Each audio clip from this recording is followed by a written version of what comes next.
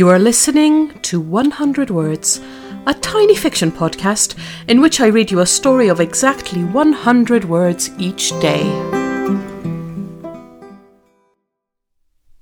Episode 157. Staples. She collates all the pages of the document, taps the edges on the desk to align them, then staples the top left-hand corner and adds the document to the pile. Then she does exactly the same with the next one.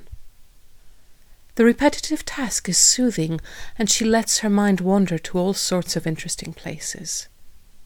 Her parents had grand plans for her: doctor, lawyer, architect. They don't understand why she chose a path that gives her a different sort of happiness.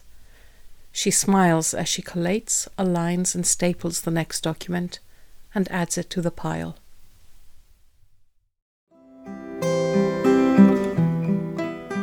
Thank you for listening to 100 Words. This podcast is written and produced by Marilisa Valtazano.